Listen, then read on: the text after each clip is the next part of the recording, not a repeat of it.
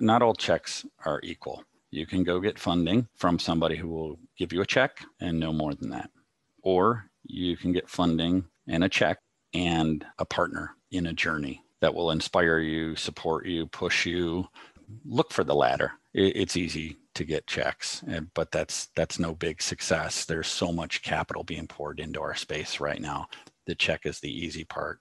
The success story after the check is what's really important, and just never lose sight of that. When Sean Brown was head of corporate development for a multinational software and solutions provider, he managed numerous acquisitions ranging from small domestic firms to large international public companies. He was able to leverage this experience when he sold YCharts, where he's currently the CEO, to a private equity firm this year. I spoke to Sean about the transaction and how it changed YChart's future plans, how adding SMA data to the portfolio analytics suite increases the number of competitors now gunning for them, and a whole lot more on this episode of the Wealth Management Today podcast.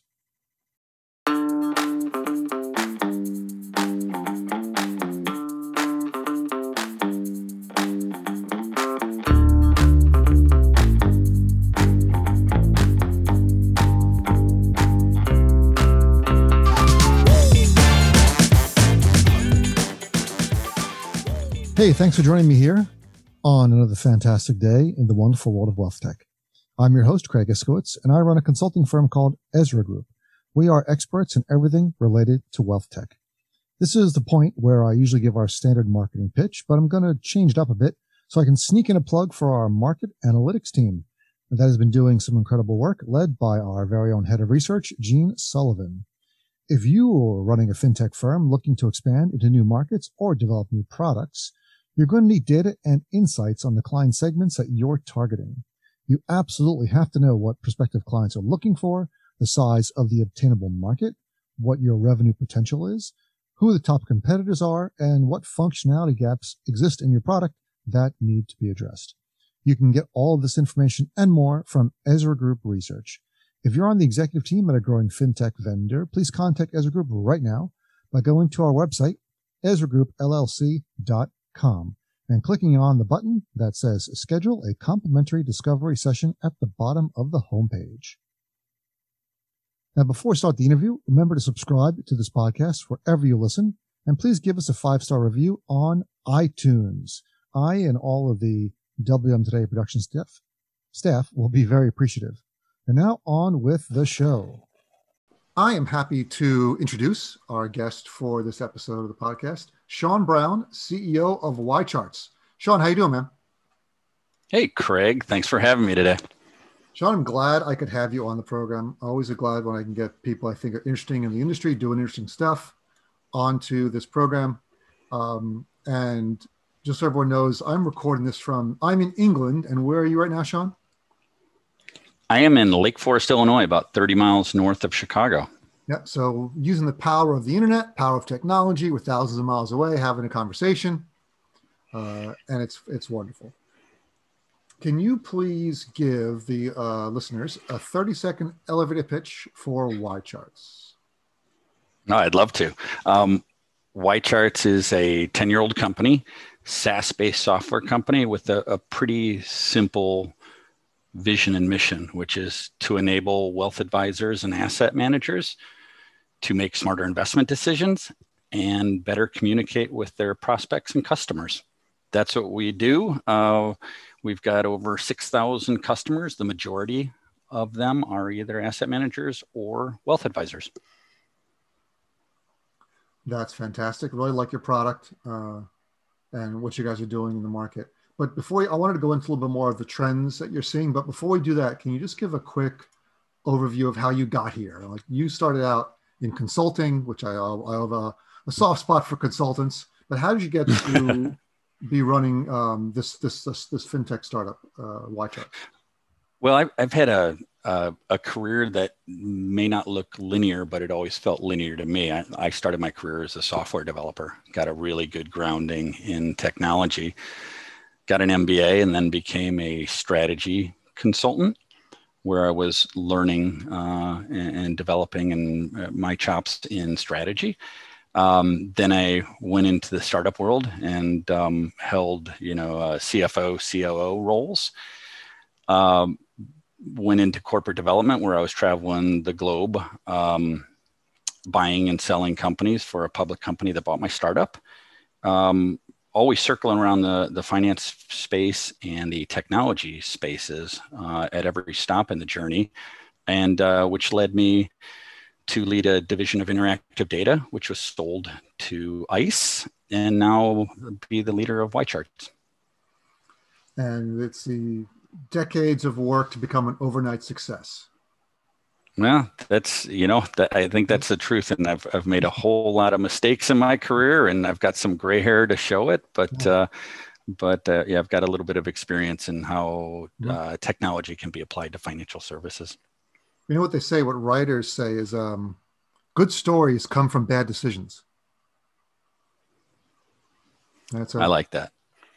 I like that. I've always been such a big believer that you learn so much more from your failures than you do from your successes. And I'm not saying anything that hasn't been said since Mesopotamian times, but sometimes when you succeed too quickly or too often, you don't realize how good fortune weighed in there.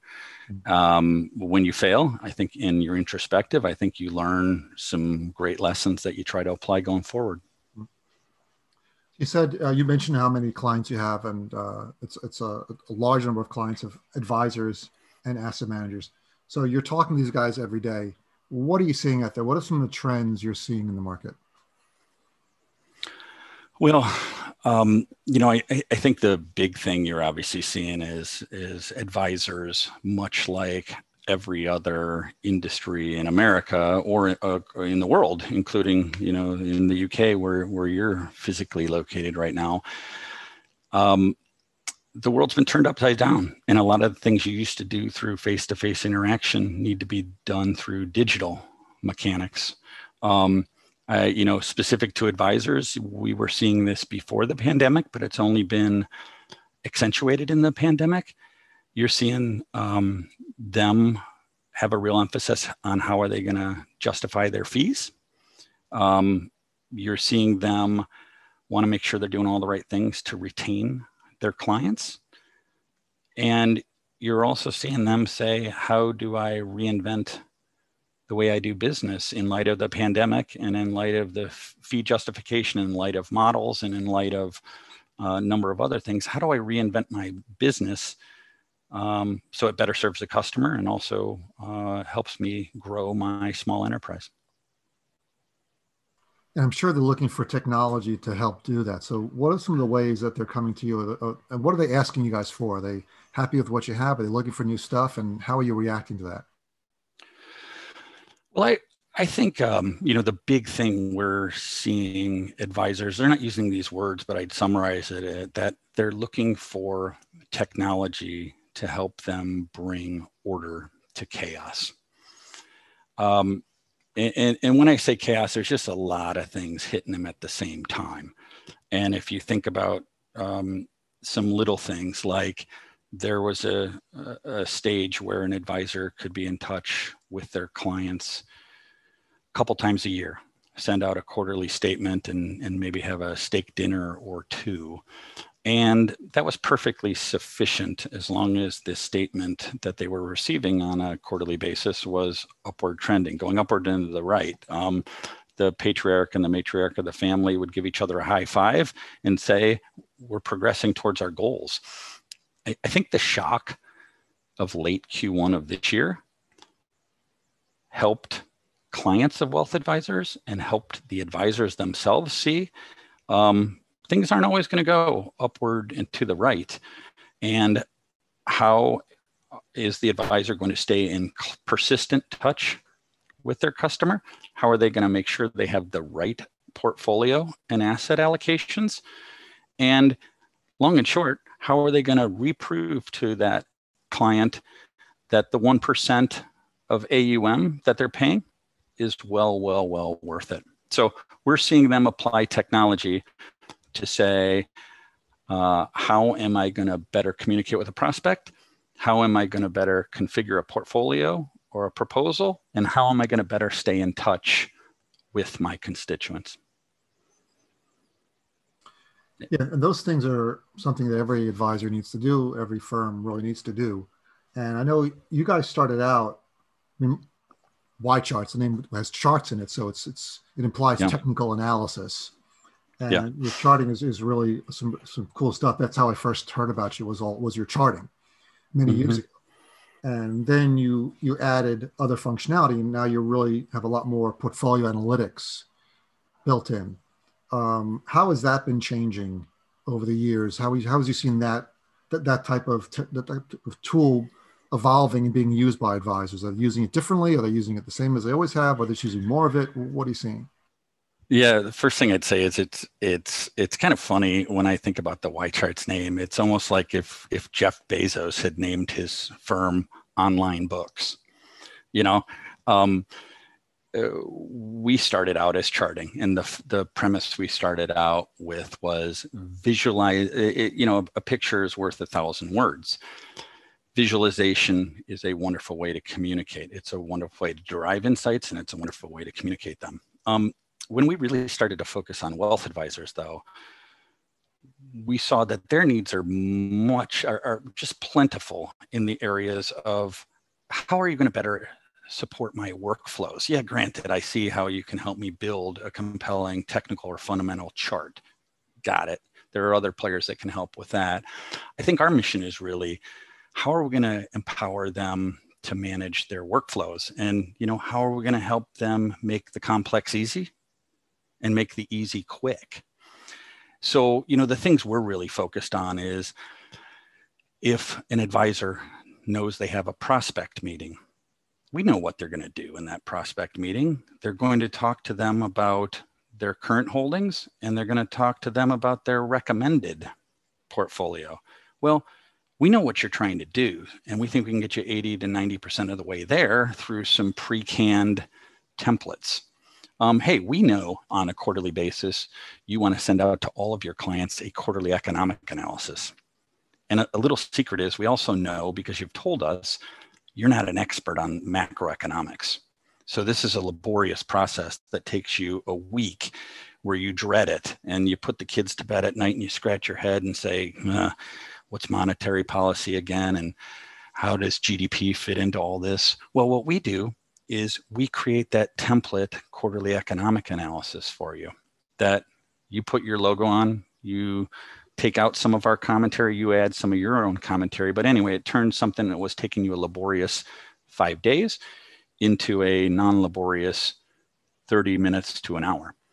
And so long and short is our goal is, how are we going to help advisors make their lives easier? How are we going to save them a half a day to a day of time a week?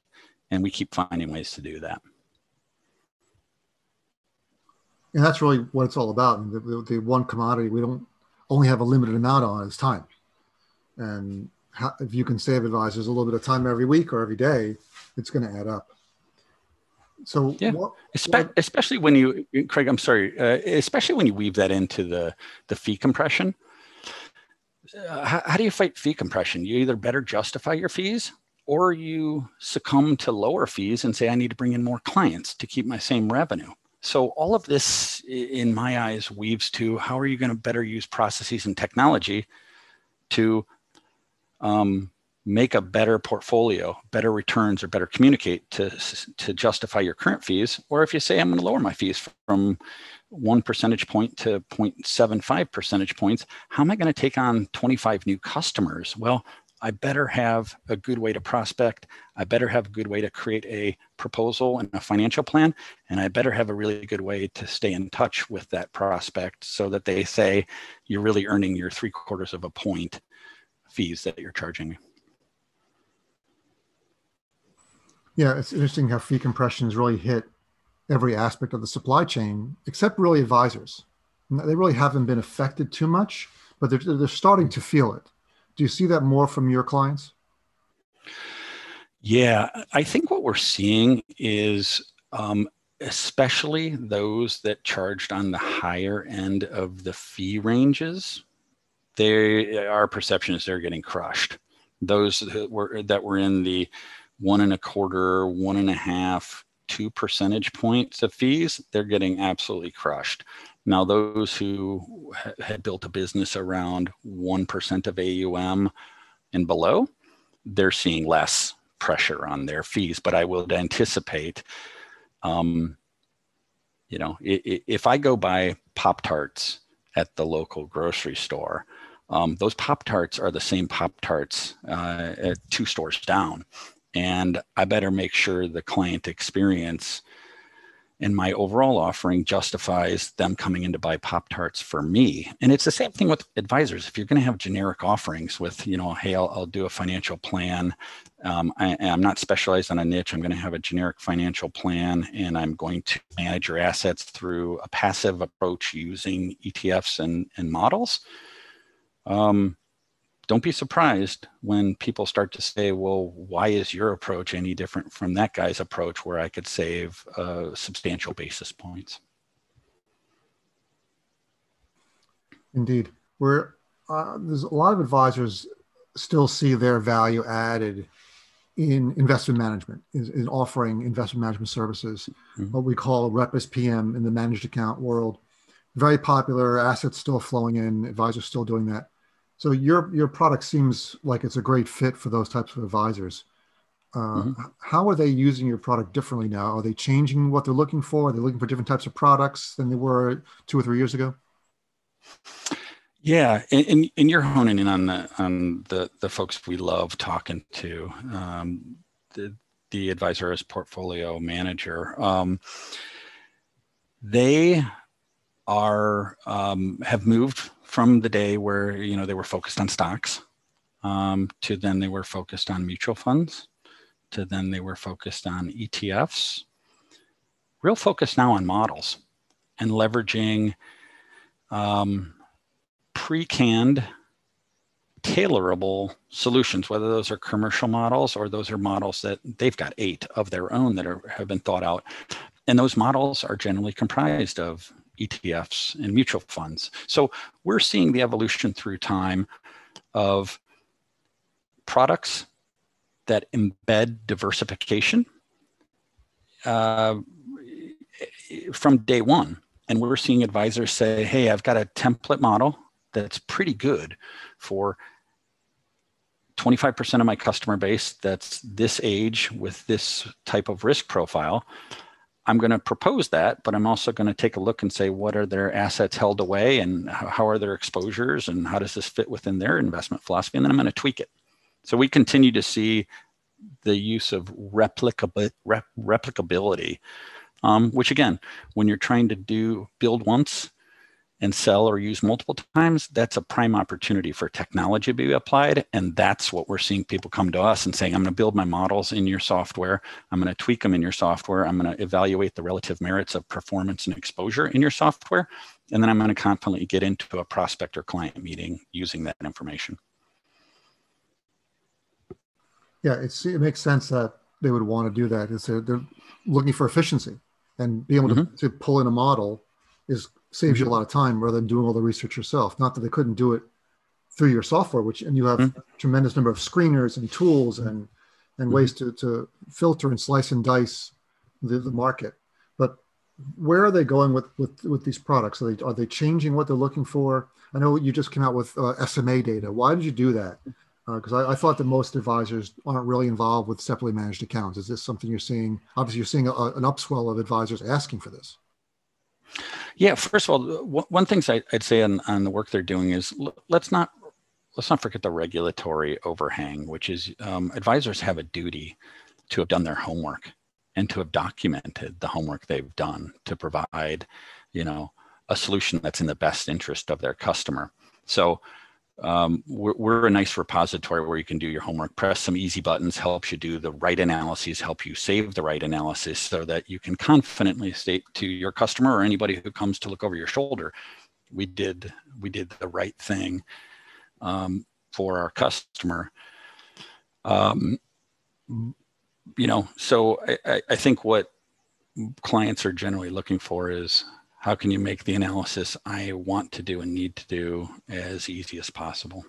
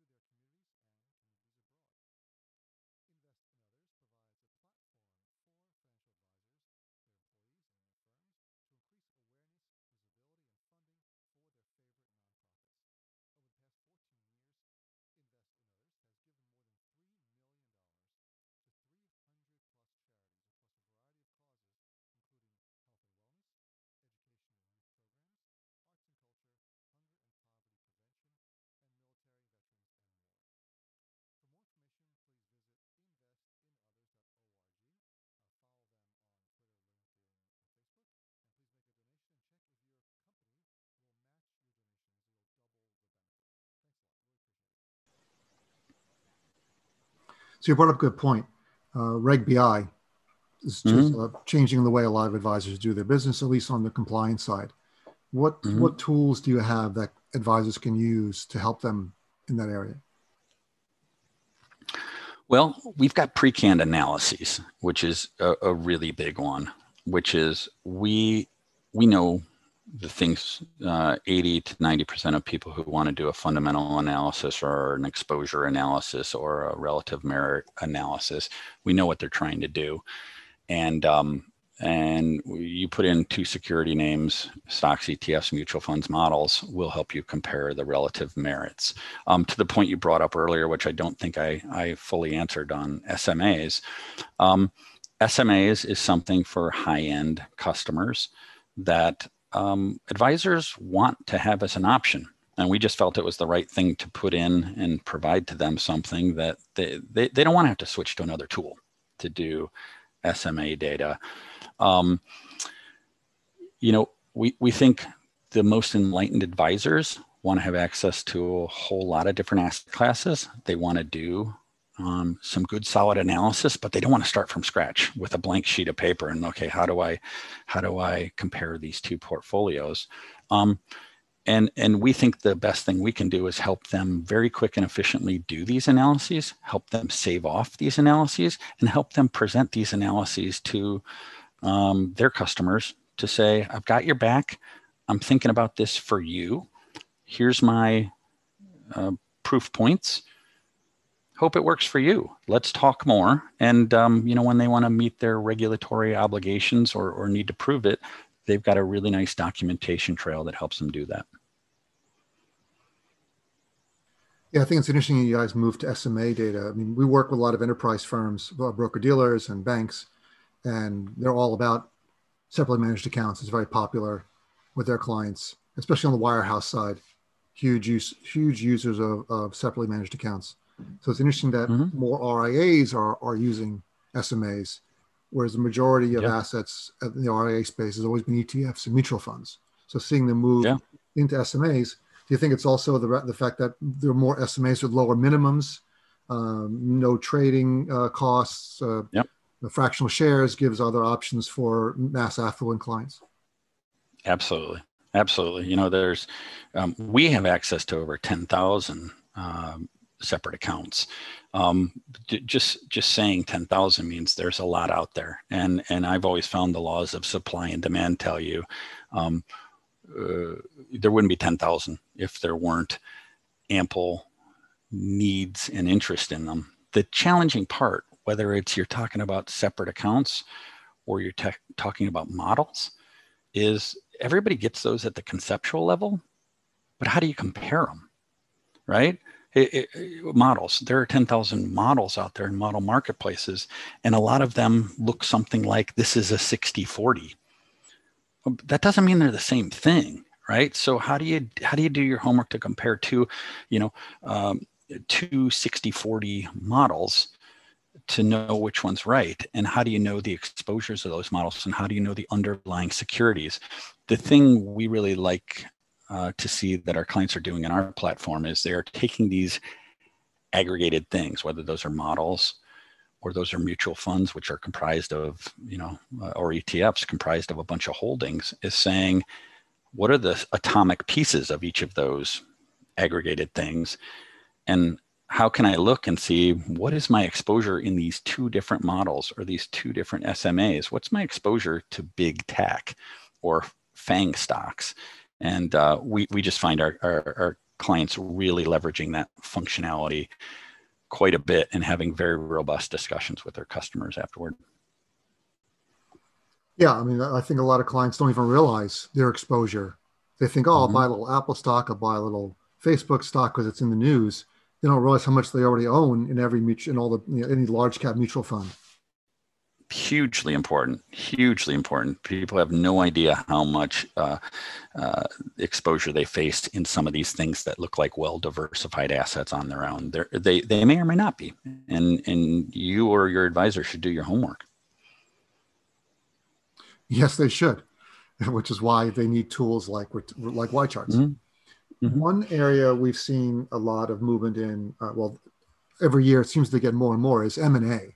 The mergers Mhm. and acquisitions and the amount of money coming into the space, especially not just buying RIAs and buying broker dealers, but buying fintech firms that service the wealth Mhm. management space. We're seeing a lot of that. And you guys just closed your own deal. Can you talk a little bit Mhm. about that? Yeah, we were acquired by a private equity firm out of Philadelphia called LLR Partners, which is really a thrilling milestone in our journey. It's neither the end nor the beginning of a journey. It's a continuation that's going to help us grow the way we have an opportunity to grow in our future. So we're really excited about that. And broadly, if it's in a context of the advisor space, and the space for fintechs that serve advisors is a very, very, very attractive space. A lot of fundamental dynamics for advisors that say when they break away from a wirehouse or wherever they're coming from, they cut their chops on having if they're an RIA, they cut their chops on having their own enterprise. But some of them realize the way to achieve their goals is actually to get economies of scale, which says they may want to merge and engage in M&A. In a lot of ways, the fintech space is fairly similar, which is it's not that hard to put a technology asset out in the market. It is challenging, and it is a many, many, many year journey to make a profitable, viable, solvent enterprise. And so anytime you have economies of scale as a driver in a market, and anytime a market is growing at a significant clip, those are fertile ground for M&A, and I think we're seeing a lot of that now. You have a lot of experience in M&A. I mean, you spent a couple of years in strategy development, as you mentioned, traveling the world, buying up companies for a public company. So you have probably a lot more experience than the CEOs of other smaller fintechs. So you probably approached. So how did that experience? First of all, how did that experience help you when LLR came calling and said, "Hey, we want to buy you"? Well, how did that change the way you approach that transaction? Well, I think one things I've learned over the course of my career is M&A is not successful just because the buyer and seller agree to a price. In fact, sometimes that's a recipe, for a lack of success. I think what makes M&A successful is a shared vision of the future, tight cultural alignment, shared accountability, and an understanding that M&A doesn't work just by handing somebody a check. M&A works when there's a check plus strategic collaboration plus shared execution. And so I think the thing I learned through my career is, like a marriage, it's not just about the ceremony, it's about setting the conditions for a successful marriage going forward. And so bringing that to YCharts, we, for the past handful of years, have been growing tremendously fast, but we've been growing tremendously fast while self-funding based on many, many years ago, some venture funding we raised. We've been constraining ourselves based on our cash flow. And we got to some great milestones, revenue-wise, cash flow positive, all those great things. But there's so much opportunity in the wealth advisor asset manager space. There's so much need for somebody to support them and their workflows that we said a change of pace, a capital infusion, the ability to engage in future M&A was going to help us best serve our market. And so that's how we got there. And I'm just thrilled with the partner we've found ourselves married to for a long, long time. Good to hear. You want to be happy. At least this is still the honeymoon phase. Yeah. But you know what? If you do your homework up front, I found that with my own marriage, if you take the time to get to know the person you end up going on a honeymoon with. When you come out of that honeymoon stage, it still feels like you're in a honeymoon. And yeah, we're in the honeymoon stage with LLR, but I sure do feel good about the things we learned about them over the past 3 to 6 months that says this is going to be a really nice marriage. A couple of things. You use the word shared a number of times when you're talking about the transaction. Shared vision of the future, shared accountability, shared execution. Is that something you would recommend to other CEOs of firms looking for funding, that they want to focus on that shared, everything being shared between the target and the acquirer, or are there other tips and tricks or tips and recommendations you'd give to CEOs who haven't been through this before? Yeah, I think my biggest thing is not all checks, and those are physical checks, not all checks are equal. You can go get funding from somebody who will give you a check and no more than that. Or you can get funding and a check and a partner in a journey that will inspire you, support you, push you, challenge you, and look for the latter. It's easy to get checks, but that's no big success. There's so much capital being poured into our space right now. The check is the easy part. The success story after the check is what's really important, and just never lose sight of that. And, you know, if you're thinking of raising a round of venture capital, or you're thinking of taking on some angel investors, don't limit your scope to, wow, I got a check. Say, what am I getting in addition to that check? Are they going to be a partner, or are they just going to be someone who's expecting their money back in a certain amount of time? At least know what you're getting yourself into. And for the second phase in the YCharts journey, we had some terrific funding partners. On our first phase, players like Morningstar and Hyde Park Angels and Reed Elsevier Ventures, et cetera. We had some terrific partners, and it helped us get where we got to. And thrilled for the partner, or the single partner we've got for this next phase of our journey. Sean, we are out of time. I really appreciate everything you've told us. Super interesting. I had 10 more questions I wanted to ask you. We didn't even get to them. But tell us where anyone who's listening can find out more about YCharts.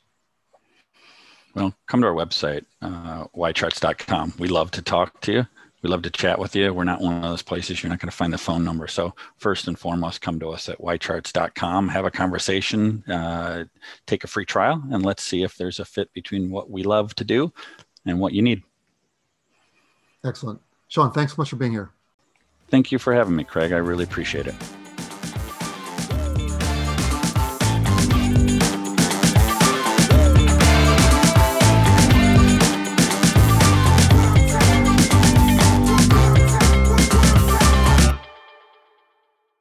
Hey, it's Craig again. Hope you enjoyed that episode.